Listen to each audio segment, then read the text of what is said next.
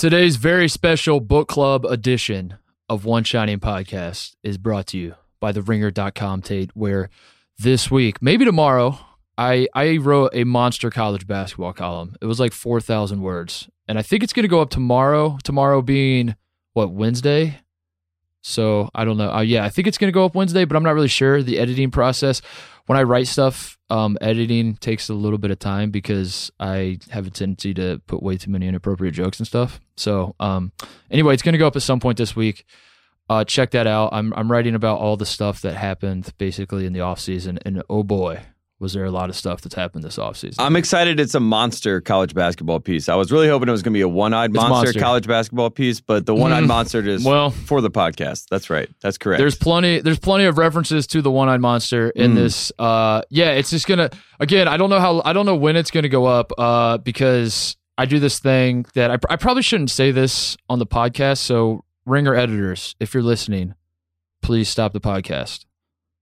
Okay, so Tate, my move is I do the thing where you put like if you want to get an inappropriate joke into your piece, you write something that's just like super inappropriate, and then they cut that one out, but they leave the initial joke in. You know what I mean? Like you have to give them something in the negotiation. So that's what I tend to do. If it's like if I come up with like a really good Rick Pitino joke or like something about Zion Williamson being fat, etc., and I'm like, man, I don't know if I can get this one by. What I do is I say something very, very heinous that I know is going to jump out to them. Something as heinous as saying a hurricane's going to be tremendously wet. That was something as heinous as that. Wait, well, who said that? Our president just said that about North Carolina's hurricanes. Oh. Said they're going to be tremendously wet. I was like, that's great. Spot the lie, Tate. Spot the lie. What do you have to plug, by the way? GM Street. Plug something. Michael Lombardi. Okay. His book came out today. Friend of the program, Michael Lombardi. Gridiron Genius book came out. Podcast just went up. I just got done editing that podcast. Woo! I just got done speaking about the NFL for 2 hours. All things that happened in the NFL for 2 hours. So it was a great time. Learned a lot. And now, go check it out. GM Street. It just went live right now. That's all I have to plug. And awesome. Dual Threat with Kyle and Ryan Russillo. We'll plug that too. Yeah, Dual Threat with Kyle, who is slowly getting away from our pod, and we're never going to see him again. So by the time the season starts, Kyle will be long gone, and we'll be stuck with someone else. And as jacked as Russillo. That's it. Yeah. That's sad. Today, we're doing the book club. We told you guys we were doing it last week.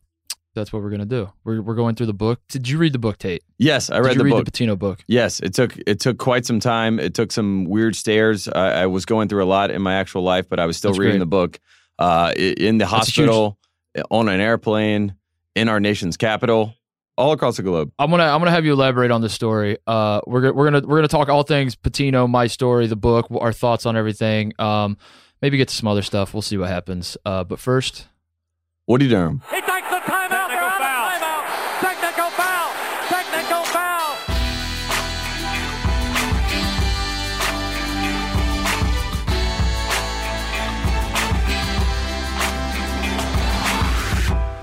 welcome to the podcast that Greg Oden says he listens to when he can.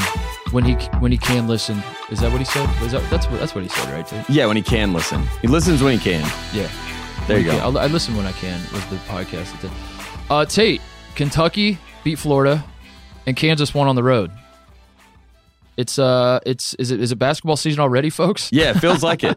Yeah, we got it. We got those jokes in for all those college fans out there. Yeah, it happened.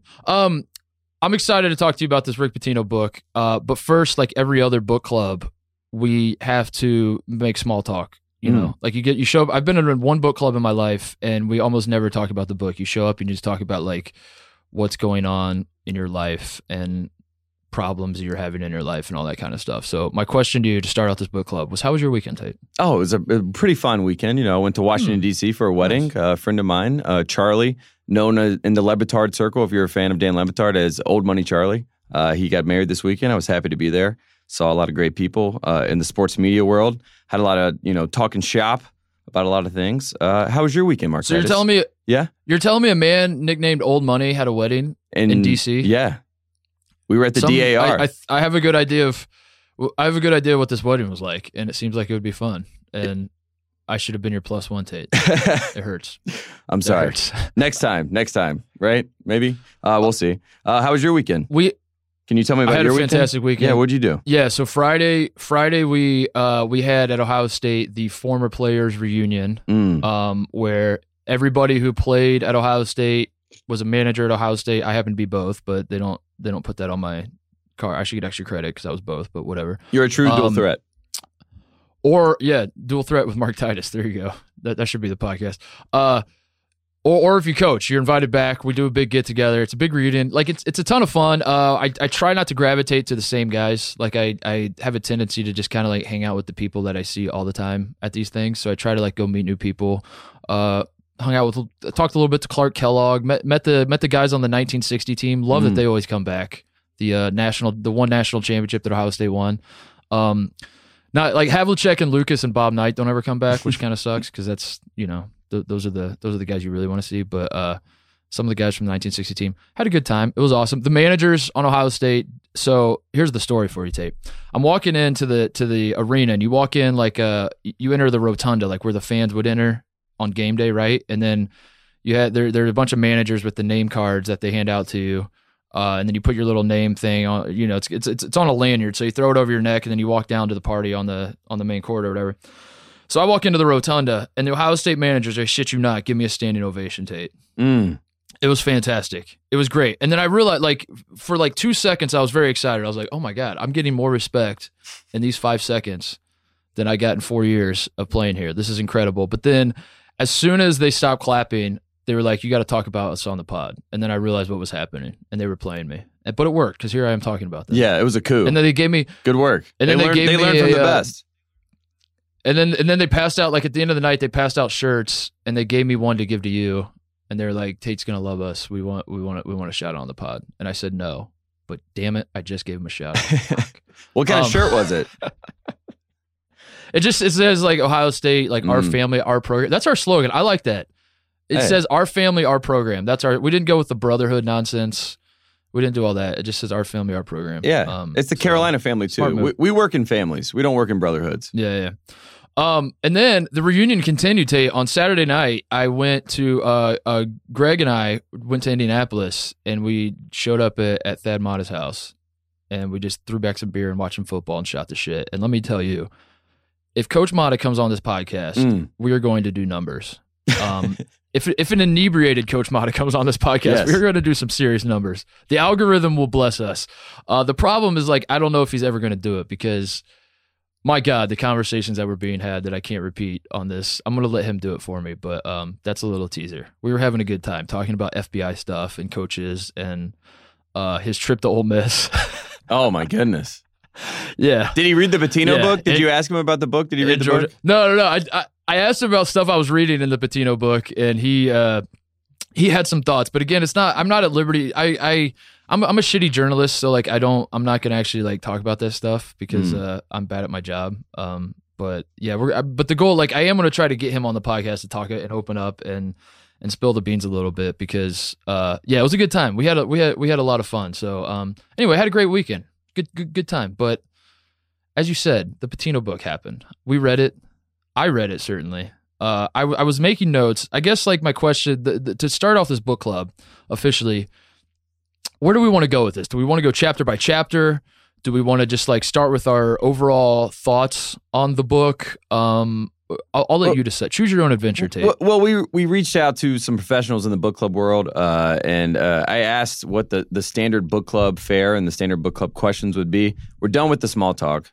That was fun. That was a nice 10 minutes of small talk. And now we're here. And now we have to actually see who actually read the book, which is... exactly. I honestly think people do book clubs just to see how dedicated someone is to something. It's more like a character test than it is about the book. And you just learn about people this way. So I think people do these book clubs for this whole reason. And here we are. Let's see if I read the book. I think we should just do some questions. And the first one is starts with the title. Pitino, My Story. We touched on it a little bit with our premature talk last week. But when we talk about the title, like, how does the title reflect to the book? I will say it was Rick Pitino's story, right? When I read this book, it is Rick Pitino writing it. You know what I mean? I felt like he was speaking straight to the soul, staring straight through me. Oh my God. Wearing a white suit. Like almost lecturing me. Let me say this. Like one of his 3,000 leadership speeches, that's what I felt like I was getting in this book. Right. I don't know who Seth Kaufman is. No offense to Seth Kaufman. I don't mean to say this in a derogatory manner, but it's clear to me that Seth Kaufman, if you have credentials and are a writer for a living, Seth Kaufman, by the way, is the guy who helped, according to the cover of the book, helped Rick Pitino write this book. I don't think you helped Rick Pitino write this book at all. I think he transcribed this a shittily written book. I think he went to Rick Pitino's house. Rick Pitino was walking around, had a cane in his hand, and was just pacing back and forth, speaking up to the stars. And he just sat there with his computer and was typing as fast as possible. I want a camera. I want a documentary, like a dare I say 15-second documentary. I want a documentary on a video cameras just following Seth Kaufman during this book writing process, because like as I'm reading this book, I'm thinking either this man is just not a good writer, or like he was just cashing a paycheck and was just like, you got to be fucking kidding me. I can't believe I'm writing this Rick Pitino book. And he was just like, yeah, sure, Rick, I'll write that. Yeah, whatever. And just kind of mailed it in, which I don't blame him at all. That's exactly what I would have done. But the point is, this was not a well-written book. And I don't mean that from the sense of like the actual... I don't mean like I disagree, although I do disagree with a lot of stuff in here, and I have thoughts on the actual content of the book. I mean that like if you're telling me, Tate, that what was Rick Pitino's purpose of writing this, I guess, is my question. And the answer is probably the answer that he keeps giving is like, I want to get the truth out there. But then my question becomes, what do you spend like 100 pages telling us about his life story, like how he got to Louisville in the first place. And then he diverts and he goes on this. There's this long chapter explaining how AAU basketball works, as though like listen, Rick. Everybody listens to One Shiny Pod. We know how the bag dropping works. We get know it. That the bag dropping, we get it. Everybody. It was like as if he's like illuminating. He's like. Didn't you feel like he was like lecturing you for like, this is that's what I mean. Like the first time we ever heard anything like this in the world. Like we would be shocked and stunned by it. That's where I was confused. Yeah, he goes, Rick, we know. Dude, there's a point in the prologue where he goes, I'm reading word for word. This is from the prologue. In many ways, recruiting in college basketball has become as competitive as the games themselves. It stands to reason. College basketball is a multi-billion-dollar business. The better your team does, the more money your school will make. And the better your recruiting class is, the better your team will do. So let's complete the circle. The better your recruiting class is, the more money your school is likely to make. Yes. Connect the dots. There's like so many things like this in the book where it's like, no shit, dude. Thank you. So that was my problem. That jumped out to me. I want to give one more example of a caveat like that.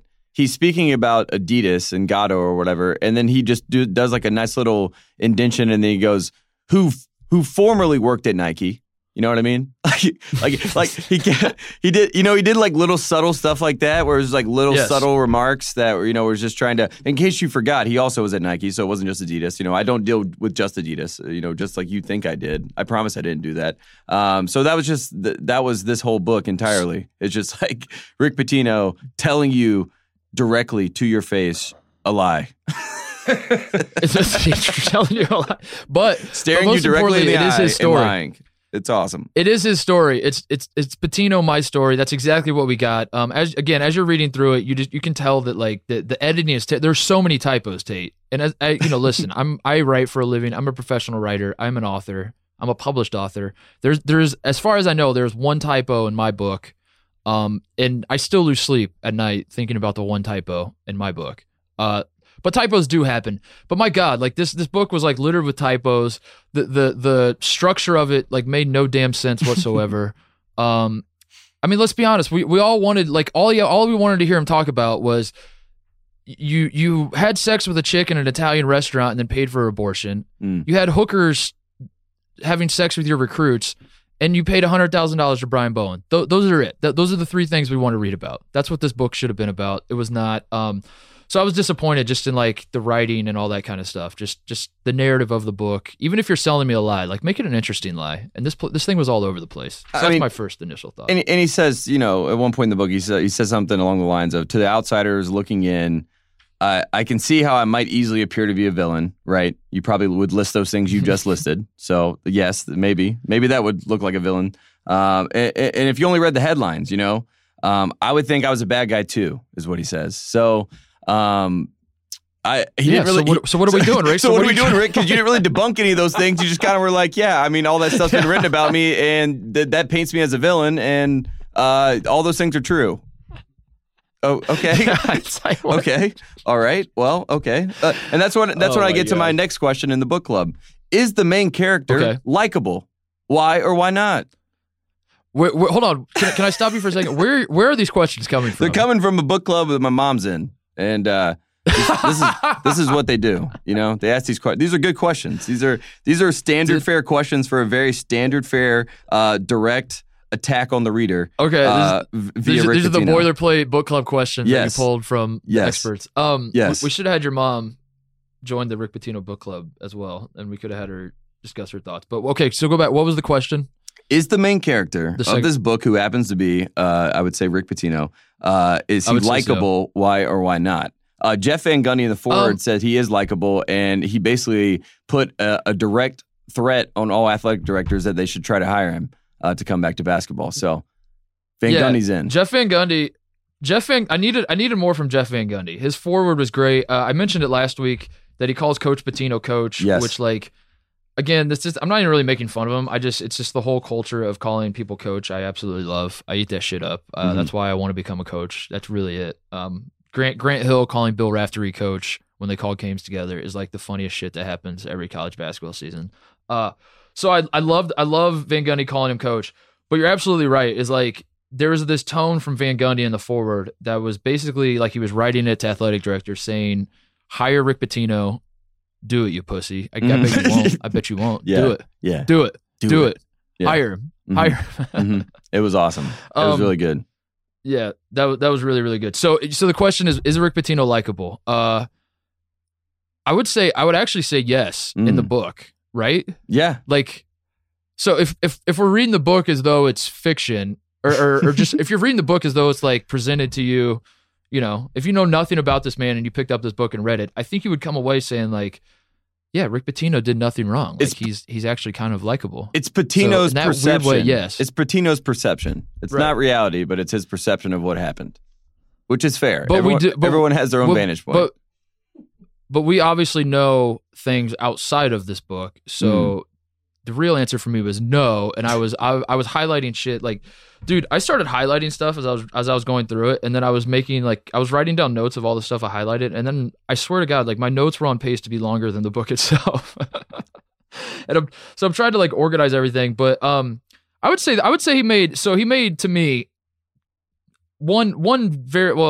he made a lot of mistakes, but the one that stood out to me was this that kept happening throughout the book was he went overboard with explaining why he did everything he needed to do. Like, if you're, I'm trying to think of an example.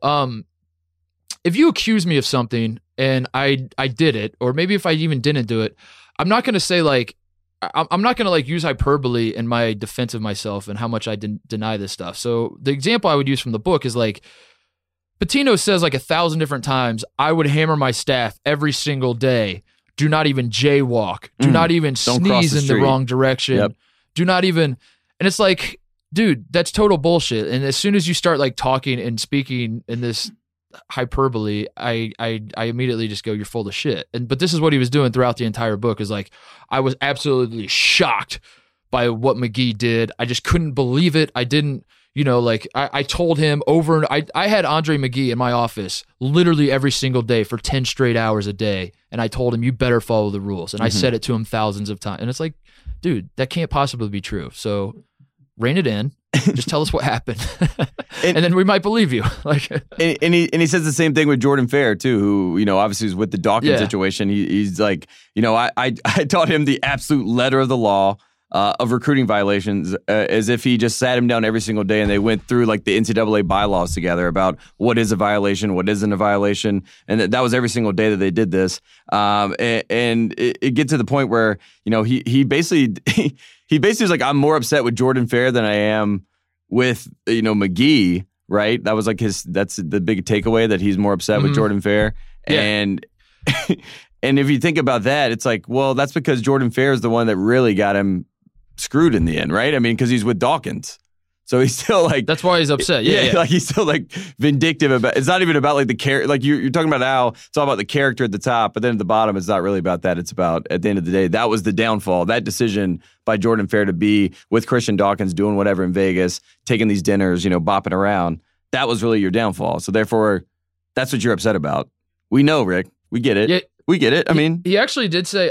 I'm trying to find the section where he said it, but if I remember right, he definitely did say I'm more upset with Jordan Fair. But then, like the way he explained why was so much funnier than what you just said. He was just like well, Andre McGee. He said, "Was he led astray by conmen?" He said, "Was he led astray by conmen?" Yeah. That was the line. Yeah. Like it was like he was shouting to the gods in the heavens, you know. Or I want to say he like dismissed Andre McGee as just like a sociopath or something. I swear he used the word sociopath for one of them, where he was just McGee's a sociopath, so I understand. Yeah, he said he's either being blackmailed or he's a sociopath. And he's like, so that one actually sort of makes sense to me, but the Jordan Fair one, I just don't get it. It's like I can see him getting blackmailed. By the way, hold up. So this is my other overarching big picture complaint about how Pitino goes about framing his stuff. So the first one, like I said, is that he's denying way too hard. And as you said, the Rick Pitino mantra is deny, deny, deny. On the court, off the court, it doesn't matter. That's his mantra. But he's taking it overboard with that. Number two, he's playing up the shock thing too much. And I know that's like been a shtick for God knows how long. He's just like, I was shocked to learn about these allegations, and I was shocked to discover. But Titus, he's never appalled. What? He's always shocked. He's never appalled. But he's never appalled. Shocked. He's just shocked. He understands it could happen, but so he's just shocked, but not appalled. I didn't actually add it up, but I was going to. I started highlighting every time I saw the word shocked in the book, and then I was going to count them up, but then I realized, like, again, this whole damn book is highlighted for me. And then I made the mistake of highlighting too much, because now when I flip through, like, I can't even find stuff because, damn, everything's highlighted. But what I was gonna say is, like, he's shocked, and it gets to a point where, like, he's going overboard with that as well. Not just in the sense of, like, come on, dude, I'm sure you knew something. It's that he's pretending to, like, not even know how stuff works. And to me, like, this would be a fireable offense in and of itself. Even if you're going to believe that Rick Pitino didn't know any of these things, that he's a true victim in all of this, the attitude that he has towards this stuff is a fireable offense. And what I mean by that is he's writing about, like, Andre McGee getting hookers for recruits, and he's just completely, in the book, I mean, he is completely dumbfounded as to how this could happen and what McGee's motivations could be. He's like, I think about it every night before I go to bed. I just cannot, for the life of me, understand why this kid would do this. It just doesn't add up. Why? Why would he do this? Why would he throw away his career? Why would he cheat? And it's like, you can't be serious, Rick. Like, we all know you're going way overboard with this. Like, the reason he did it is because he wants players to come to the school. I need to spell it out for Rick, like he did for us with the AAU basketball. So here's how it works, Rick. You want the recruits to come to the school. Now, the recruits, they like the sex. So what you got to do is you get the sex, you get the recruits to the school. That's how it works. And the circle is complete. But I mean, like, how can you be that shocked and, like, dumbfounded as to why this man would do this? I don't know. But he kept doing that with, like, everything. He's like, I'm so shocked that this happened, and I have no idea why. Why would Fair take money for Brian? Why would Brian Bowen even want money? I don't get it. It just doesn't make any sense to me. But then when he's, like, explaining the corruption in college basketball with the shoe companies and everything, he's like, this has been going on for years, but it used to be like, you know, a nice dinner and you know, your family would get to fly to the games. It's like, well, then you obviously understand the manipulation of the motivation that's been in play in college basketball forever. So why you can't be shocked by it? Right. Like, you can't have it on both sides. Right. Exactly. You can't say it's been happening all the time as your way to explain what's happening, even though you don't really explain what's happening. What I really wanted in this book was all the generic lines of Rick Pitino saying, like, you know, so-and-so, this is how it goes. This is what we do. This is how the shoe companies are involved. This is how they get in with these AAU programs, yada, yada. He just had footnotes, and he just had, like, you know, keywords for different people, and then we could just see who he was actually talking about, you know? It's like, it was all, all generalities. And he also did a lot of times, like, that's a story for another day. Or like, there's a long story about sequel. that. And I'm like, well, tell the fucking story, dude. You're writing the book. That's for part two. My story, part two. Oh my God. Yeah.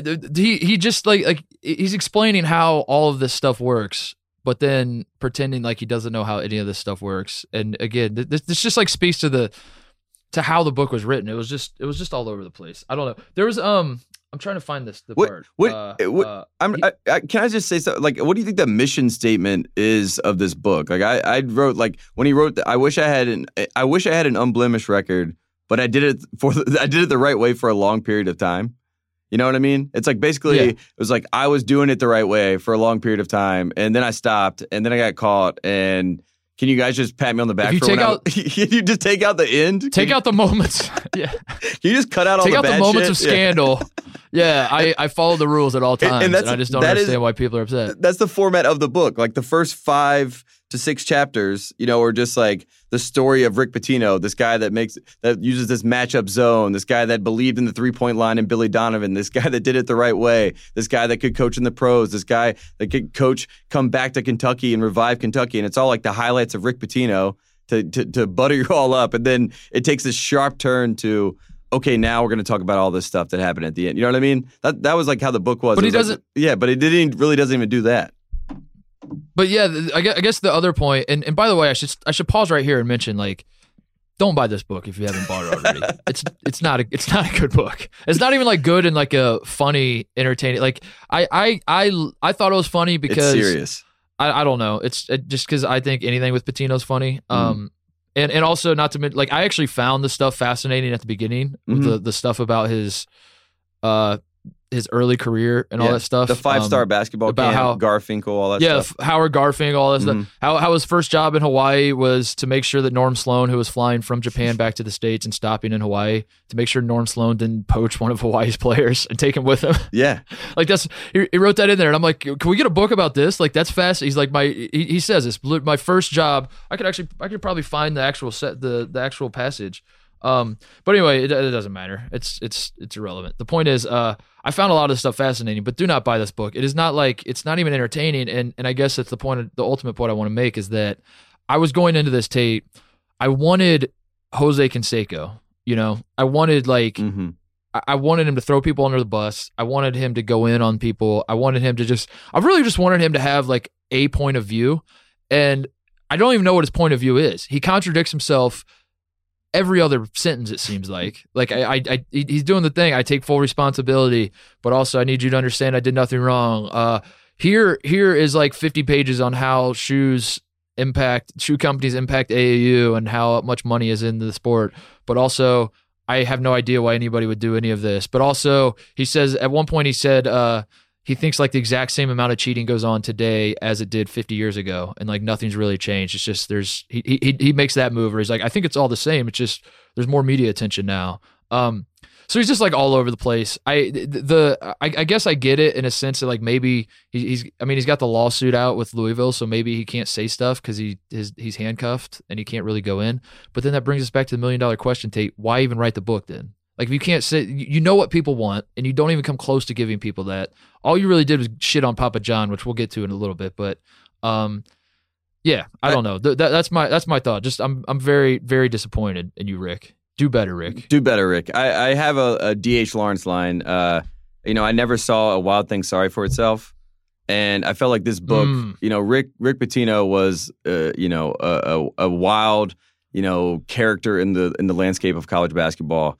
And now he is playing the, pity card and, poor pitiful me almost a little bit. But he's also a little bit jaded as he's doing that. He can't go all the way and lean in. I wanted this book to be Al Pacino in Scarface doing the bad guy rant. You know what I mean? Like, you need me. Yes. Like, you all need me. Yes. If you don't have Rick Pitino and you don't have me to create this monster in college basketball, then you don't have the entertaining monster that you all want to enjoy. You know what I mean? Exactly. That is what I wanted Rick Pitino to write in this book. I wanted him to say, that's what I want. Here's my story. Here's how I became the biggest name in college basketball. And here's how I fell flat on my ass. And here it is. You know what I mean? I'm the bad guy. If you want me to be the bad guy, I'm the bad guy. That's all I want from any college any scandal that like college coaches, high profile coaches get wrapped up in and ultimately lose their jobs for or whatever. I want just one time, one guy to come out and be like, I did it and I liked it. And I don't regret a damn thing. And because that's the attitude I wanted going into this book. And he just, I don't know, Tate, but I want Rick Pitino from that Italian restaurant to be writing this book. You know what I mean? I did it and I liked it. Damn. I did it, and it felt good. What you got? Any other questions that we should work? Yeah, let's keep working down the book club. This is a good one. Choose one word that describes the book to you, Pitino, my story. One word, Mark Titus, to describe the book. If you had one. Oh, I think disappointed. I think I have a great right? answer for this. Yeah. I think I have a great answer for this because I just now remembered this, and this point needs to be made on this podcast, or I will never be able to live with myself. As I'm looking at the cover of the book, as it's sitting on my kitchen counter, I'm eating dinner. I'm looking up at the book on my kitchen counter. Something jumps out to me, and it's the publisher of this book, Tate. And I don't know if you noticed this. The publishing company of this book, and I shit you not, this is 100% fact, is called Diversion Books. God, that's the name of the publisher, Tate. Yes. Is it like divert?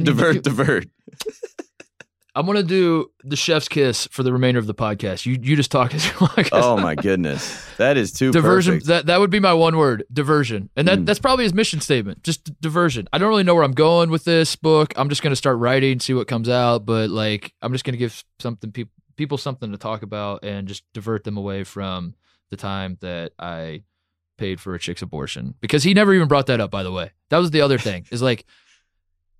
There are three scandals we want to hear. Yeah, it was alluded to, but it was never brought up specifically. No, dude. Not only did he he alludes to it. He's like, I've made some mistakes, including one. Some mistakes. Yeah. You know, like, I made one mistake that I'll regret for the rest of my life, and I've paid dearly with my family. But then he can't even just like say that and be like, I really fucked up when I impregnated this chick and paid for her abortion, and then let her stick around the program when she was married to my equipment manager, and then. Just all of that shit. Like he couldn't just be like, I messed that up. He found a way to say like, I made a mistake by letting a woman tempt me who then turned out to extort me and ruin my life. Like he spun it into like, oh, by the way, don't forget she extorted me and she's crazy, which is true. Like we all know that's true, Rick. But can you just be like, I fucked up, my bad? No, the answer is no, Tate. Yeah. So diversion would be my one word. Diversion books. Diversion. My one word is defense or /defense, because that is what he basically framed this as. It was, I am the man that showed you the matchup defense, the defense that I think every basketball fan can all say that we all know Rick Pitino and the matchup defense is awesome. We respect it. We all know it's great. He was running a pick and roll when everyone wanted to run a motion offense. We all know him as this juggernaut in the world of basketball. We know he's a genius. But he framed this whole book as, I taught you how to play defense, and now I'm going to show you how to defend someone and defend someone's honor and defend my own honor in this whole book. And I don't think he did. I mean, I guess he put it all out there, but not even really. But it was not a good version of his matchup zone D. I was trying to think of a year of his defense that was not that great, maybe like, I don't know, the 97 Celtics or something like that. But yeah, the defense didn't work like his defense always did in college basketball, and that's my one word, defense. Defense. Yeah, I like it. It's tough. Poor Rick. Quick break to get a word from our sponsor, Masterclass. Steph Curry's Masterclass is a once-in-a-lifetime opportunity to learn from one of the greatest shooters in NBA history.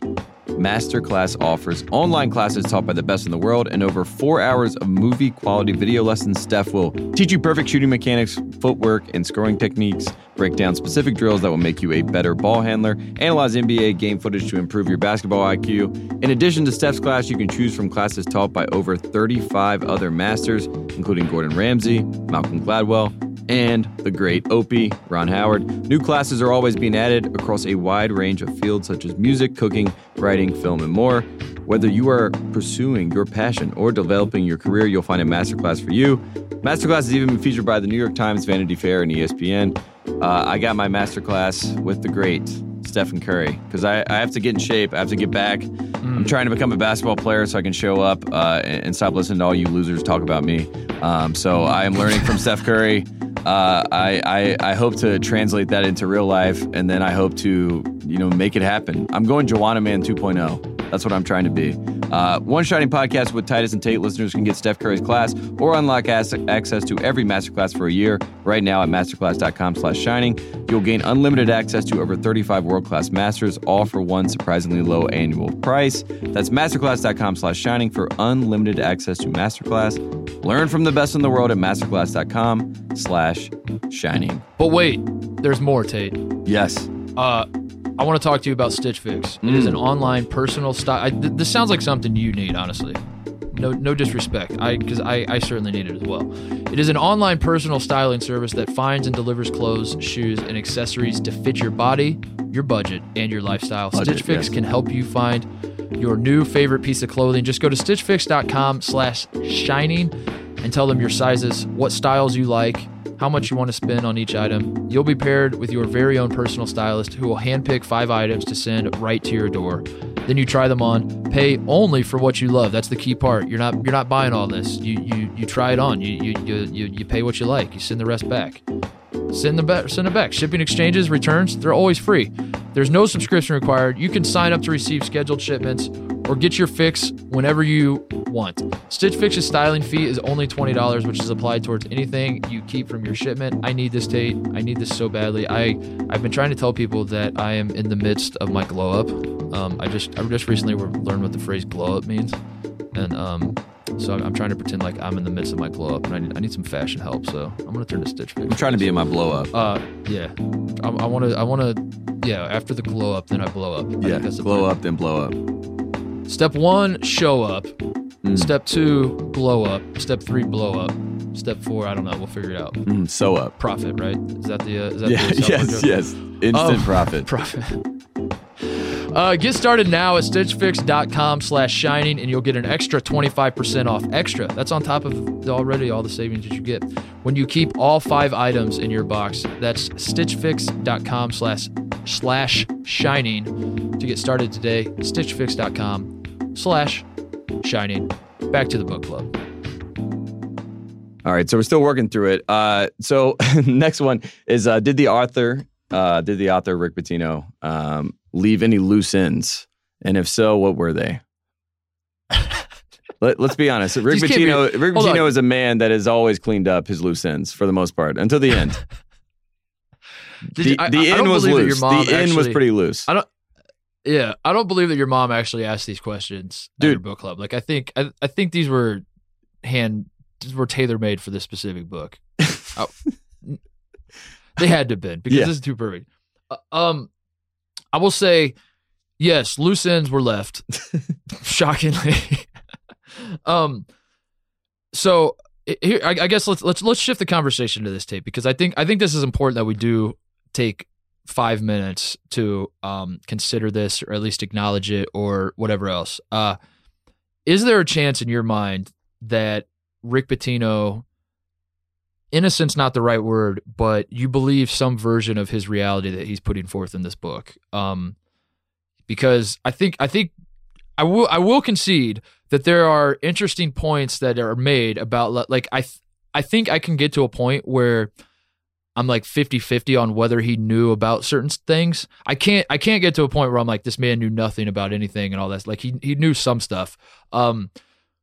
But I understand maybe like a little bit of the frustration might come from like this idea that he orchestrated all of this stuff, that he was the one pulling the strings for Brian Bowen and he was the one hiring the hookers himself. And for him, it might be frustrating to be like, I didn't hire the hookers. I had someone else hire the hookers. Or like, this wasn't even my idea.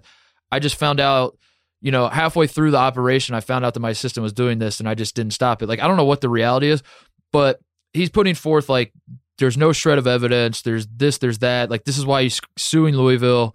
All that kind of stuff. Is any part of you, or were you reading this and you're like, okay, I'm going to entertain the possibility that maybe you shouldn't have been, like, there's like a technicality that you shouldn't have been fired and you might actually win this lawsuit against Louisville? Yes, because I think he was operating under the age-old CEO term of don't tell me how, tell me when. That's what Rick Pitino was doing. He was, I don't want to know how Brian Bowen is going to go and play for the University of Louisville. Just tell me when he's going to arrive, and I'm going to take it from there. Yeah, and I honestly just from the sheer fact that I believe that Rick Pitino is a basketball junkie, and even he writes in the book like he wakes up now at 4 a.m. in the morning, puts on basketball shorts, and doesn't know what to do with himself. So from that vantage point, yes, I do believe that Rick Pitino maybe in some cases had no idea how these guys were getting recruited. He probably had kept his eye on it a little bit. I don't think he was micromanaging it. I think he was actually just wanting to coach kids how to play basketball.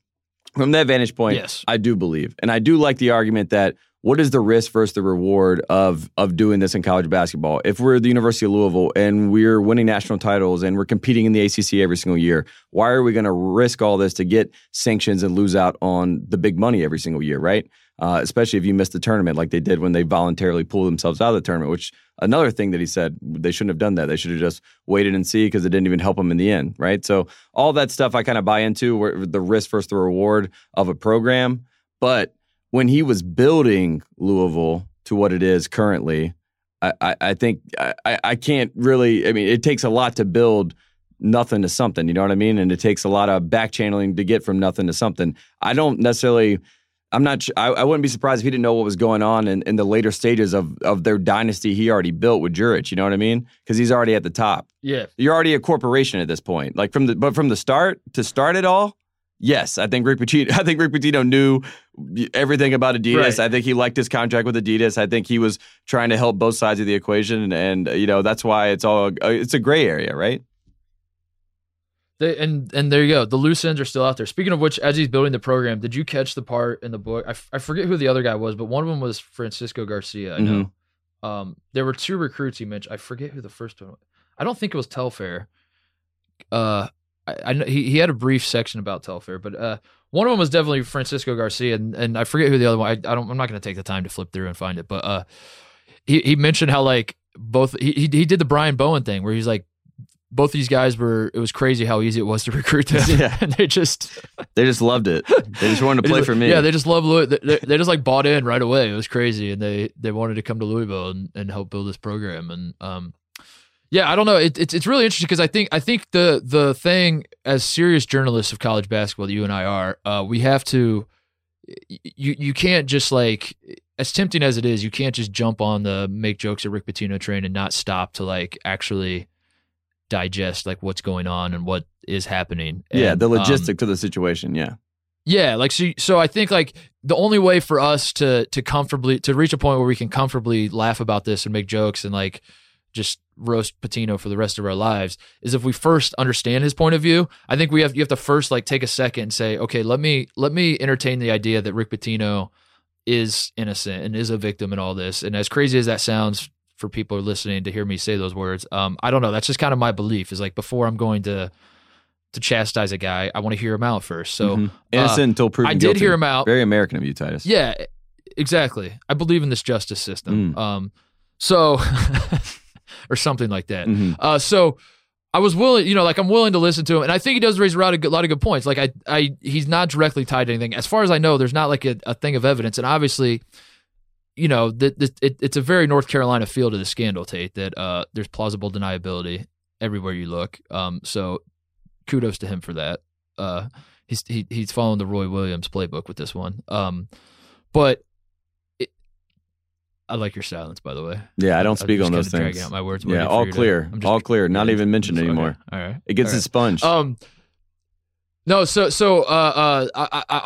with him. I'm like, listen, there actually, like, if you actually look at stuff, like, there's not a ton that says like there's not the smoking gun that everyone thinks there is with Rick Pitino as it pertains to Brian Bowen. But it goes back to, I guess, the big issue I've always had with Pitino and all of this is that he just does not, for the life of him, understand what the problem ultimately is. Like, he's defending himself against charges that I don't think anyone's necessary. Well, I guess not anyone, but certainly not me. I'm not charging him with certain stuff. I'm not saying, Rick Pitino, that you stuffed the duffel bag full of cash and handed it to Brian Bowen's family. That's not the accusation. The accusation is that you have now had three, like, first of all, these three things did happen. All of them definitely did happen. This isn't like a Schleybox situation where it's like, are we even sure that there's a wiretap of Sean Miller? Does anybody even know? Like, we all concede that these three things definitely happen. And at a certain point, like, you have to, the buck has to stop somewhere, right? And you can play the thing of like, I didn't know all this, but that almost makes it worse, does it not? That a man is, that one of your assistant coaches is getting all of these hookers, and he did the best he could to defend like why I would not know about this. And I asked every player that ever played for me, I asked every coach, they all said they never knew anything. I asked security at the dorm, they said they never once saw hookers coming into the dorm room. And he's like, I can't believe it. How am I supposed to know? Am I supposed to be at these parties? Am I supposed to watch my assistants every hour of every day. And listen, you did the best you could, Rick, but like you have to know this stuff. You have to know about the payments to Adidas, which, by the way, like, funny enough, speaking of invoking Schlabach's name, like I was Googling stuff to refresh my memory on all the details about the Patino stuff. And if you Google Patino, like the news story comes up that Patino basically knew that Brian Bowen was being solicited around, and he didn't necessarily know that like Louisville was paying, but the charges against Patino, or like the charges is a bad word because he's not being criminally prosecuted for this stuff, but the accusations. The accusations, the case against Patino was that he knew that Brian Bowen was being shopped around. So unless you're an idiot, you should know that he's being shopped around and he ended up at Louisville. Ipso facto, someone on your staff paid him, right? So there's the story, and I'm reading through the story, and then I scroll to the top, and it's written by Mark Schlabach. Yeah, and you're like, ooh. It was like, maybe Rick's right. Oh no. But the greater point, though, I wanted to make is that like he just it's not, we're not saying that you are holding the smoking gun. We're not saying that your hand is in the cookie jar. We're saying that you can't, like, all three of these things are disastrous. They could bring down a lesser coach. Mm-hmm. If this happened at a lesser program with a coach that has a 600 winning percentage, his ass would be fired in the snap of a finger, right? So he just doesn't understand like what the problem is. And I think that's like the biggest frustration I have with everything Patino, and why I don't feel bad in making fun of him, because he just completely lost. He even says, like in the book at one point, Tate, like in the very beginning, he says the phrase like, "I never cheated the game." Mm-hmm. I've never cheated the game, and I've never cheated in the game. Like, he makes that clear. He wants it to be known that I've never cheated the game, and that might be fine. Like, you've never cheated the game, but you cheated the players. We're not concerned with the game. Like, this is you're a college basketball coach. You're not an NBA coach. Like, there's more to it than just the game of basketball. So I don't know. I'll shut up now. You talk. I will say, if it goes awry at the bottom, then heads are going to roll at the top. So that's just the way the world works, especially when you are Rick Pitino. And Rick Pitino is synonymous with Louisville basketball. You know, they were one and the same. When you thought about Louisville, you just thought about Rick Pitino in a white get-up staring at you like he will cut your throat for anything.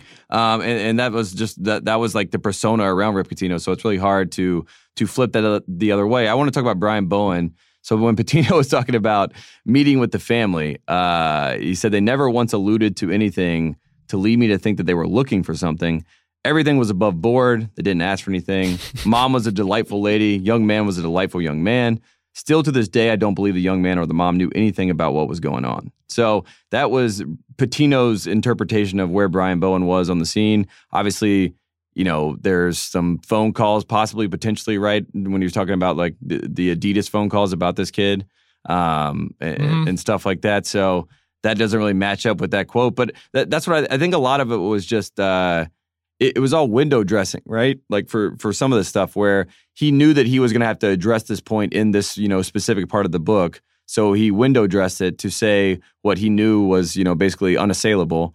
And then if you read between the lines in other places, you're like, oh, well, that's not the same logic that he just used to explain something else. You know what I mean? So like puzzling it all together, you're like, there is no real foundation here. He's all over the place. Yeah, the three phone calls to Gatto you're talking about, he lays them out. He's like, you know, it was reported that I had 3 phone calls with Gatto, and that was what brought me. That was why I was implicated. But what no one wants to report is that 2 of them were voicemails, and he was calling me and leaving voicemails on my phone. Mm-hmm. So that's what no one wants to report, is that he was just calling saying, "Hey, coach, wanted to talk to you. Call me back." And that's pretty much all it was. 2 of them were just and like he keeps making this point. I'm like, so what about that 3rd call, Rick? Yeah, it's like, who leaves voicemails? He said there were 3 calls. We get the 2 of them for voicemails. What about that 3rd call? And then he actually mentions at one point, he's like, yeah, the 3rd call, yeah, that was nothing. That one doesn't count. There was really, you're just gonna have to trust me on that one. It's like, well, see, that's the problem, Rick.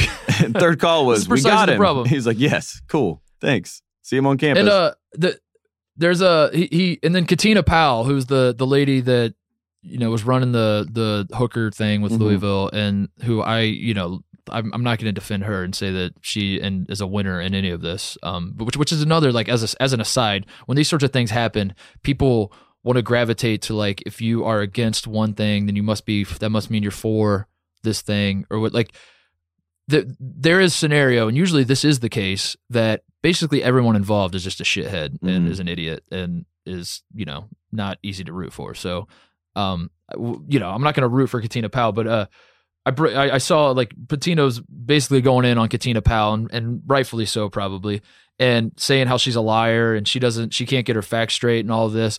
And then at one point, he basically uses her testimony as like proof of something, like he's always like, she's a liar, I can't trust a word she says.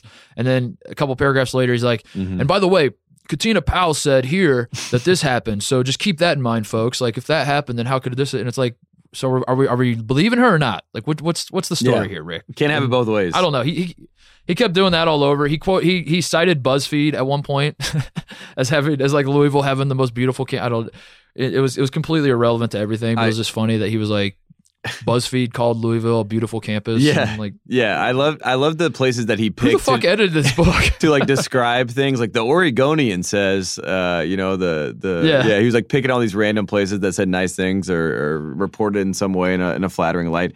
My favorite description in the book, and I thought the most. If the FBI, investigation was the thing that got you involved in college basketball. Christian Dawkins, his description of him was awesome. A wannabe player in the world of basketball. Awesome. Which I think that might be my new bio. A wannabe player in the world of basketball. That's so good. That is the best shade that Rick could throw there. And then this is my favorite. He's talking about Christian Dawkins and the whole scheme and how they're like playing him up to be some mastermind. And he goes, this is the person prosecutors seem to believe orchestrated one of the biggest college basketball corruption scandals in modern time. I'm not sure he could orchestrate a game of horse. That is amazing. Too. I'm looking right at that. Yeah. That is so amazing. Yeah. I thought that was a nice impression, by the way. I was like, thank you, Rick Pitino. That was what we needed, America. Like that is also debunks because the FBI thing. I mean, Slaybosh. We obviously know where that stands anyway, but I thought that was the most damning line for that whole FBI sting. But I guess that goes back to the point I was making about Katina Powell is that I think Pitino thinks that if I make it clear that Christian Dawkins and Katina Powell and Andre McGee and Fair and Gatto and like all the players in this thing, if they're all corrupt and scummy and imbeciles and whatever else, then people will realize that I'm good. Yeah. And to that I say like, no, we realize that all these people are scummy and idiots, but that doesn't like absolve you of your sins either, Rick. And that was like, that was a frustrating theme throughout the book as well. I want to talk. Anyway. Yeah, so those are all scapegoats, right? So that's what that was the biggest thing in the book to me. It was, there was a reason why. Like some people like just do what they got to do, and some people were trying to find excuses to why whatever happened. And then that's what the second half of this book kind of turned into. It was, blaming Fair, blaming all these other Katina Powell, everyone else, Andre McGee, blah blah blah, yada yada yada. But then I thought the most. And I think we're going to talk about this in a larger and talk about Papa John and all that stuff. But he calls Kentucky Camelot, and he was like, I guess, the King Arthur proxy to Camelot in Kentucky, and then in that that euphoria, Camelot, yeah. Is it Camelot or Camelot? Yeah, I think he Camelot in Camelot, and then he came back to life and was like, wow, this is reality, and tried to figure it out. But the scapegoat what he threw at Kentucky. With the Rupp card, the racism card. Yes. I mean, that was 5-star. Oh my God. 5-star shade from Mr. Rick Pitino. I mean, if you didn't think he was going to take one last shot at Kentucky, then you were wrong because that was grade A. That was perfect. I mean, that is the number one, black mark on all things Kentucky basketball with the way Rupp, used to be back in the day with, if you can go back and look at some of the quotes he used to have in games for sure, especially against Elgin Baylor. But Pitino throwing that out there and trying to, resurface all that stuff in today's time, well played. It was genius. It's diversion books. Like that's the one thing that he does not lack for is his ability to invoke 9/11 and his one eye that he can't see out of. Yeah. And he brought up Sam Gilbert too. I don't know if you caught that at one point. Yeah. Was great. It was completely out of the flow of everything as well. Like again, this book was very shittily written, not just in the sense of like, I know that Rick Pitino's full of shit. It was just like you're reading, you're following a story, then all of a sudden he's like, by the way, everybody ever heard of Sam Gilbert, UCLA? He was dropping bags left and right in Los Angeles for John Wooden. So at Louisville, and it just goes back to the thing. It's like, I don't know, but yeah, he called out Adolph Rupp for being racist, which was just a beautifully played Pitino move. And I guess, is it time to get into the larger point and the big takeaway from the book, like the lasting legacy of this book? Yes, which is the Papa John's, Tom Jurich, Louisville Board of Trustees, Governor of Kentucky. Yeah, basically my takeaway, and there's like a lot of moving parts in how Pitino was laying out this narrative of what happened and how Jurich got fired and he got fired. So I don't know really like how much of the specifics we should get into, because it's honestly kind of boring. But what's not boring is that he painted this picture, and you can stop me if you interpret it a different way, Tape. He put forth the idea that his firing was a false flag operation staged by Kentucky fans, that the governor of Kentucky was basically, he wanted to win the vote of Kentucky fans. So he got a bunch of Kentucky fans appointed to the Board of Trustees at Louisville. Mm-hmm. And then they wanted to fire Jurich and Pitino to bring down the Louisville athletic department, and by extension, the university, which would in turn would amplify the University of Kentucky. That was sort of that was the story that I digested. And through all of that, he accused Papa John of being an actual Kentucky fan and not a Louisville fan. Yes, and that was like the excuse that he went with, is how it all happened. That was the best. So he blamed Papa John Schnatter. Is that how you say it? Schnatter? Shitter?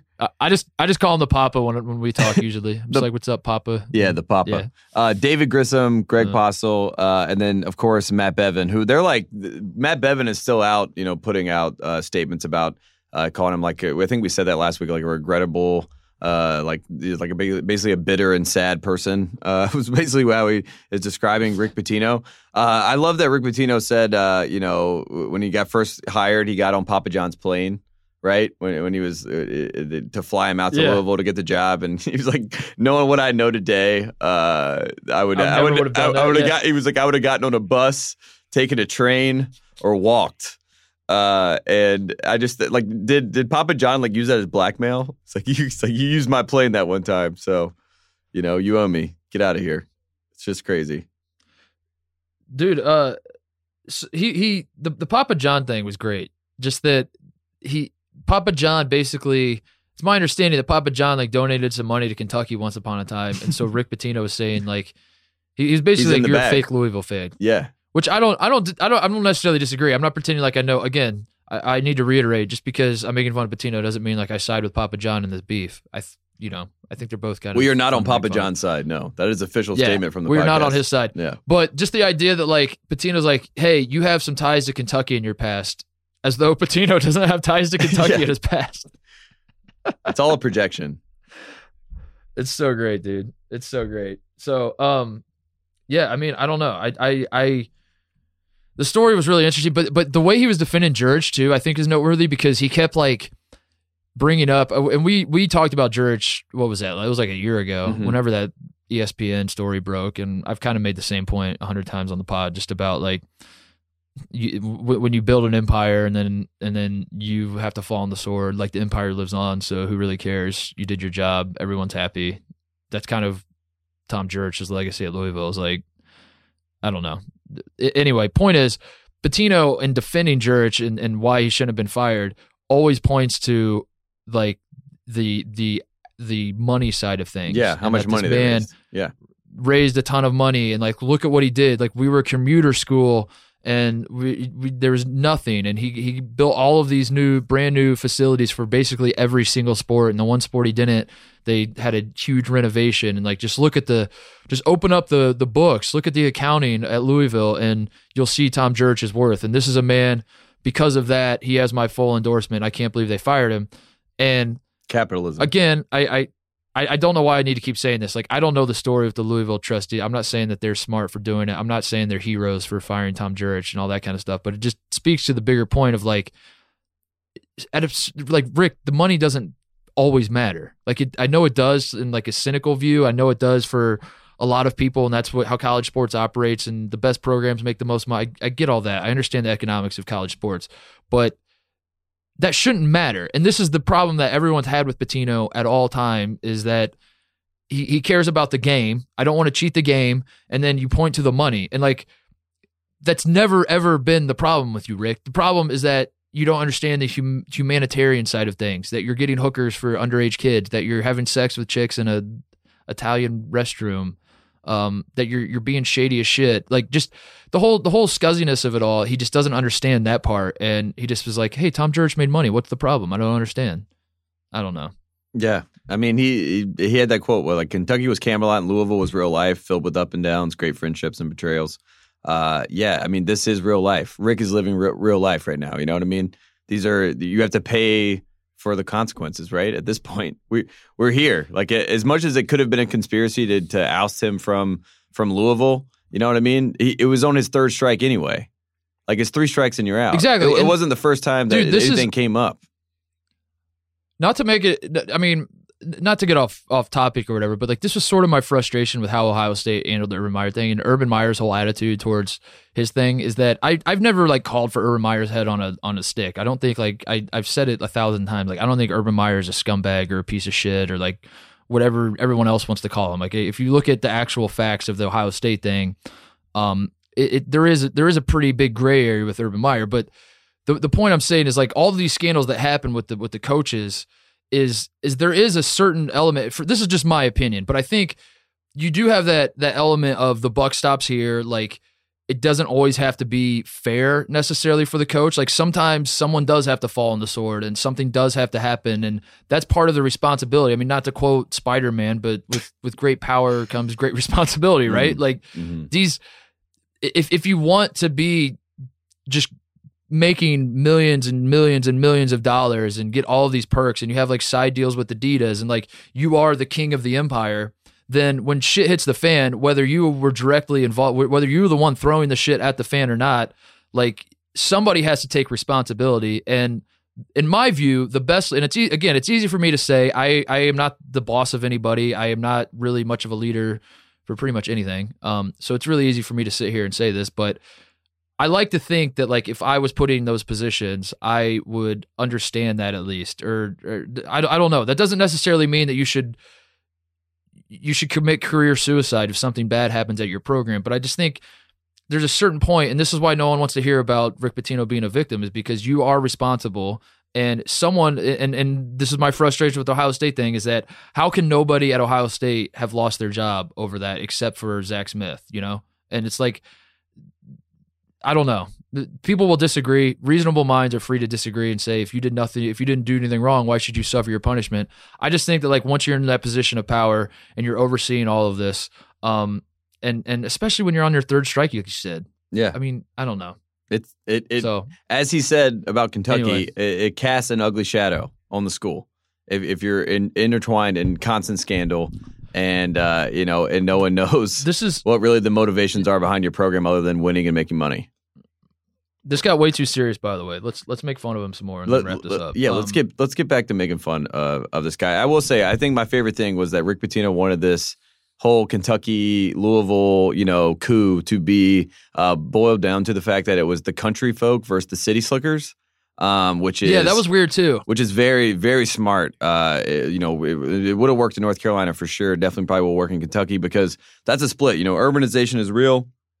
Some people that move to the cities in those states don't have an affinity for those who live in the rural areas, and vice versa. So him playing that card that Louisville is like the cool city slickers and Kentucky's like the old bluegrass, old school way of thought. I thought that was great framing as far as Rick Pitino. And you talked about the legacy of this book. I think if you ask Rick Pitino what he wants the legacy of this book to be, it was that he was the pioneer and the first guy to bring up all the shoe deals, saying that he met with Mark Emmert in 2015, and then he had the whole press conference sequence when he said that, someone asked him, like, I know what an interview trick is. It was a leading question, but I gave them a leading answer. You know what I mean? So he, like him doing that and making those comments, like, I think his whole point of this book was to say, like, I ended up being the face of this whole like AAU, Adidas, Nike BS that's going on in college basketball, but I was also the first one to point out that it was happening, in case you forgot.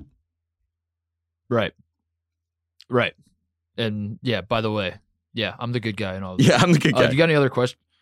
By the way, don't forget the theme of the book. Yes. I'm a good guy. Yes. Of course. Always a We good need guy. to get to the other questions because I have a few other thoughts I want to get over. But All right. I don't know if we have more questions. We should. Yeah, the questions, the last ones, of course, are like, would you recommend this book? We'll probably skip that one. And No. No, That's a no. And that's a no for me. Everything dog. you need to know about the book. I think we've said everything you need to know about the book. I mean, there are obviously there's funny little nuggets throughout Yeah. that you might find interesting that we didn't really cover.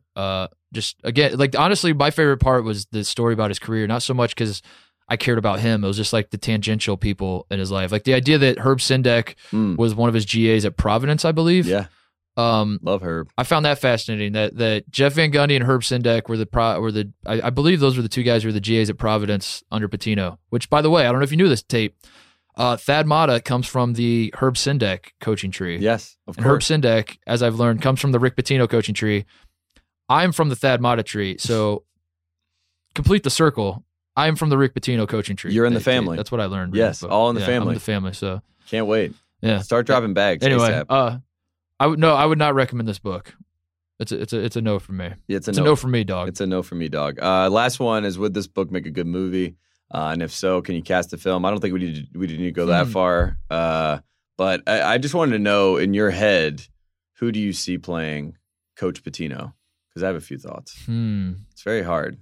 It's very hard to get him in. I mean, Pacino 20 years ago was perfect, but we're past that. The stereotypic thing is like the Italians, like De Niro or Pacino, right? Of course. I mean, that Pacino seems like the obvious one. Not even just because his name sounds familiar. Which, by the way, did you catch the part that like Pitino was basically hired at Penn State, but then Joe Paterno said you can't come here because Football. I'm Paterno and you're Pitino, Yeah. and they'll think It's too close. It's too close. we're too close. Yeah. They're going to have to call you Coach Rick. Paterno said, I don't want to get involved with your future scandals. That would sully my legacy. Yes. And I have a sterling reputation around these parts, and I can't take any risk with you. So He's been the good guy all along. It's a no for me. Based on, as we keep finding out, the more that we do the research, we realize that we've been slay-botched by our own perceptions in life. I think Rob Lowe as Rick Pitino doing an Italian accent is what I want. That's what I want. And I want it to be low grade. Like, I want it to be, everyone's like, wow, how much was this budget? You know what I mean? Like, I want it to be, the set is falling apart. Yeah. Rob Lowe's forgetting his lines. He's like falling back into Chris Traeger every once in a while. Like that's what I want. So in that case, why don't we do? I got two better names for you. Mostly because I just watched Face Off like a week ago. Why not Travolta and/or Nick Cage? No, Nick Cage is. Why not? Oh, Nick Cage should Why play not, like- Papa John. That's what I want. Nick Cage is Papa John. Nick Cage plays. Do you want some of this plays. pizza? Yeah. So good. I don't. So again, like the book, I think the book would make a shitty movie, but the story would make a good movie if that makes sense. Yeah. That's my final verdict. Is like Didn't they make the it? Isn't it story called Blue is Chips? good. Yeah, exactly. There you go. Yeah. Except the Blue Chips. I don't remember Nick Nolte in an Italian restaurant. That's- We need that scene. I can't stress enough. Like, how do you leave this out of the book, Rick? Like, you don't want to upset your family. I get it, but this is all anyone wants to hear about. It's just, I don't know. And so, speaking of the Italian restaurant, and all that stuff. How long do you think Rick Pitino jokes are in play? Because I'll be honest, like I'm sort of getting burnt out by them. I'm sort of like, and I know that I use them all the time. I've made 100 of them, sexual jokes and 15 seconds and all that kind of stuff. Do you think this is going to be forever? Do you think like 10 years from now when I'm writing a column and I need a funny line and I'm just like, I leave a blank there and I come back and revisit it, I'm going to make like a Rick Pitino 15-second joke because it'll still be in vogue? Or do you think there's a shelf life for this stuff? Yeah. And at a certain point, people are going to be like, this is annoying. It's not funny anymore. I think people will. I think it'll become not kosher to do for a little period of time because it'll be worn out, and then it'll come back. It's like that's what she said. You know what I mean? Like that's what she said. Will come back one day. Like you'll see a seventh grader say it, and you're gonna go, "Oh my gosh, it's back." That is Rick Pitino jokes. I mean, we obviously didn't even make as many as I thought we would just going into the book itself, but I think that we were both. I mean, I hate to say it. I think we were both so upset by the product itself that we got serious. He turned us into journalists. You turned us into serious, yeah. Because I was very offended. I wanted something. It was in that no man's land of it was a bad book, but it wasn't bad for the good reasons. It was, it wasn't funny bad. It was just like kind of yeah. It was bad. So I have two more thoughts I want to share, and then if you have something else, we can touch on that too. But because I was just flipping throughout as we were recording the pod, and just things jumped out to me that I highlighted. On page 234, for those of you who do own the book, and God, I hope you saved your receipt if you did buy it. He says, I've told friends for years I wouldn't have paid $5 to coach my favorite player of all time, Michael Jordan. It's not worth it. So I wanted to get your thoughts on that, Tate, as a Carolina guy, as a Jordan guy. Michael Jordan's not worth $5 to Rick Pitino. Whew. And Brian Bowen is worth $100,000. So this is the man and this is the man's character that we're trusting. So obviously, this is probably the worst example of what I started the podcast talking about, of how he just goes above and beyond with his denial. And it's like, dude, that doesn't work. Like no one's reading that and been like, well, damn, I guess that's a good point. If he wouldn't pay $5 for Michael Jordan, why would he pay $100,000 for Brian Bowen? It's great point there, Rick. Like all anyone does is you read that and you're like, all right, this guy is completely full of shit, because there's like the cleanest coach on earth would pay $5 for Michael Jordan. Are you kidding me? What are you talking about, Rick? So that jumped out to me. Thank goodness Michael Jordan's parents just wanted him to go to Carolina to get a good education and learn from a great coach. Yeah, that's the best. Goodness. That's the best. That's all we can ask for. Great education at UNC Chapel Hill. So good. Yeah. What did Jordan major in? Do you know? Geography. AFAM? No, geography. Got to know the world. We're about to travel and take over. He was right. And then he dropped. And then Mike he dropped was right. Out. People forget. He just did it. People forget he dropped out of North Carolina. He graduated. What a bum. Graduated. I wanted to get this last thought in, and then we can wrap all this up. The final chapter, the aftermath, and he's doing his ride off into the sunset, because we're never going to see Rick Pitino again. Like he's doing these press tours. He's saying, I'm retired. This is it. I wanted to put this book out and then be done with it, and I'm going away. And he also said 2 months ago, I'm never doing an interview again. And then 3 months before that, he was like, this is my one exclusive interview. So I don't know. We'll see. I have a feeling we might be seeing him again. But his final chapter, riding off into the sunset, he writes a chapter about adversity. And these were strangely my favorite parts in the book, because these actually were funny in a bad way, like in a I'm laughing at you for sure, not with you way. These little moments, like you said, where he's lecturing you, or he's being a coach. He's coaching the reader, all that kind of stuff. And the very final chapter, the chapter's called The Aftermath. The section he's writing on adversity. And he says, he's talking about the time that he brought his faith into it. What did he say? Oh, when he was talking to Billis, he said, I had a one-on-one interview with Jay Billis on ESPN. A well-known preacher from Louisville called me to say, God knows the truth, leave it in his hands. That hit home for me, and I mentioned it to Jay while I was answering his question. Soon after, someone sent me a piece by a popular writer who tore into me for bringing God into the conversation. Is it bad? By the way, I'm going to stop right here. Is it bad that my ego is so big that I read that and thought it might be me? Yeah, honestly, as you were reading that, I thought that it might be you. Yeah. And I was like, did I miss this? He said a popular writer... Yeah, he tore into me, and I was like, "Oh shit, was it me?" And then I was like, "No, you're not a popular writer, Mark. Calm down." But then the next part, he says, "How did I respond? I laughed it off." So he played the "I'm not mad, I'm actually laughing" card. Yeah, it's funny to me. Yeah, I'm not upset. If you can't turn to God during times of crisis, who can you turn to? This writer totally missed a fundamental truth. It was actually funny. And I realized I knew how to conquer adversity in that moment. So here are the 6 steps to turn the tide against misfortune. And he lays out his 6 steps for people to follow, because he lays out your 6 steps when you're faced with times of adversity, Tate. So you ready for this? Yeah, we're gonna go through these for the listeners. Teach us. Step 1 is laughter. So we got that one covered. We are definitely taking that one for you, Rick. Don't you worry about the laughter. We will handle that. Step 2, stay away from social media. And he goes in with his little, he went on these rants throughout the book as well about millennials these days and social media and all that kind of stuff and that. So he says, stay away from social media is how you handle adversity.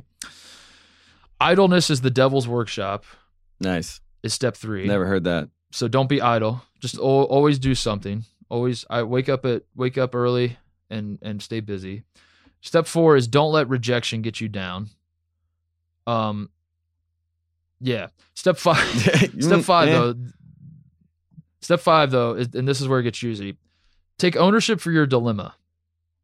And I don't know. At this point, he says, and he goes on. He's trying his best to take ownership. He's like, the fact is, I think he thinks hired he Andre took McGee ownership. and Jordan Fair. Yes. Yeah, I have to live with the consequences of that decision, and everything is set in motion.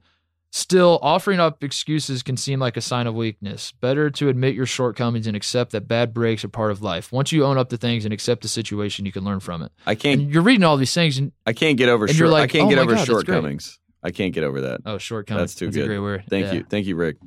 See, he is funny. But so he's saying these things, Tate, and it's just like if you're reading it, you're like, oh man, I like this. That going back to your question, is this likable? Like if you're reading this, you're like, oh, this man's likable. But then you realize he literally does not do any of these things that he's saying to do. Mm-hmm. And that's very frustrating. And then step 6 is you must have faith. And he gives a shout out. I'm so appreciative to my old friend, Dick Vitale. Since I was fired, Dick has called me 3 to 4 times a week. Not text messages, not emails. He makes live, actual phone calls. So those are the 6 steps. So anyone listening, you're going through a tough time, just please remember that. Make sure you laugh. Make sure you stay away from social media. Mm-hmm. Make sure you do not stay idle. Don't let rejection get you down, which is just a great step. Step 4 is don't let rejection get you down, which is basically like, don't be sad. Step 5, take ownership. And step 6, you must have the faith. And call Dick Vitale. Yeah, I was going to say, and call Dick Vitale. That's what it is. That is what it is. Always. And then he also Vitale. goes on to talk about how Bill Clinton called him after he won the 2013 national championship. So that was also fun. Yeah. That was the last highlighted thing I had in the book. Yeah, 2 kindred That's it. spirits. You got anything else? 2 kindred spirits coming together. Yeah, I just wanted to say I've really enjoyed having this book club, and I spent. We should do it again. 3 days like reading this book while doing a myriad of other things, including flying across the country, watching a premiere of Rob Lowe's new Bad Seed movie that my roommate helped work on. Boy, was that a good time. And it was such a good movie, and I was so floored by it that I broke a wine glass in my hand. A shard of glass went into my wrist. I was bleeding all over the place. So like like out of Scary Movie 3 or something. Just like out of nowhere, blood everywhere. People are laughing because they can't believe it's actually happening. I can't believe it's happening. My wrist is wrapped up right now. I'm hopefully getting back to 100% health. But throughout all this, I read this whole book. I was at the hospital. They're like trying to figure out. They're trying to get the glass out of my arm, and I'm sitting there on my phone to the left reading the Rick Pitino book. And I'm sure that they were like, "What in the hell is wrong with this guy? Why? What is he doing? Why is he reading a book about Rick Pitino while he has glass in his arm?" And that's because I'm dedicated to the podcast, and I'm dedicated to Rick Pitino. So that's all I can say. Man, that must be some book. Yeah, they were. And meanwhile, I hate the book, so I'm just like hating my life. Yeah, I'm like, this is my nightmare. Thoughts and prayers to Tate for dude. The positive spin on this is that you were so strong that you crushed a wine glass with your bare hands. Thank you. That's what you need to focus on. Focus on that. I'm never my new stance in life is why do we drink wine out of glasses that it could easily hurt any of us? You know what I mean? Why do we have such a dangerous item in our hand while we're drinking something to get intoxicated? Why would we not put it in like copper mugs or anything that's not as dangerous as glass? Right? Come on. We're smarter than this. It's a great question. Let's figure it out. Because people want to look classy. Like people want to look elegant. Yeah, it matters. Yeah. Dude, speaking of which, as an aside, I watched that documentary. What was it? I think it was called Som, like sommelier, but abbreviated. Yeah. I want to say on Netflix. Of course. Where they were like did a doc on all these people that try to become wine experts, and I've been out on wine ever since then. Like basically the takeaway from the doc is that even the experts have no idea what the hell they're talking about, which I guess is kind of the theme of this podcast. But they would give them a wine, and like all these people would have just wildly different thoughts on like what kind of wine, what kind of grapes it was, and like the notes and yeah. And these were people that were like, you know, this was their whole life, the study of this stuff. So they live for that. So yeah, the point is, I think you do the glass because it's supposed to affect the taste, but nobody can actually tell the difference in wine taste anyway. That's been I've been out on wine ever since. Yeah, I'm out on glasses. Across the board. No more glass. No more glass. If you serve me a drink in a glass, and sending like it back. even the movie Shattered Glass that I really like I'm out on that now. Anything with glass, I'm out for the next at least 3 months. You're taking like you're taking a Gatorade water bottle, dude, to every bar, and you're like, can you please just pour the beer in this for me? Sure, Yes. thank you.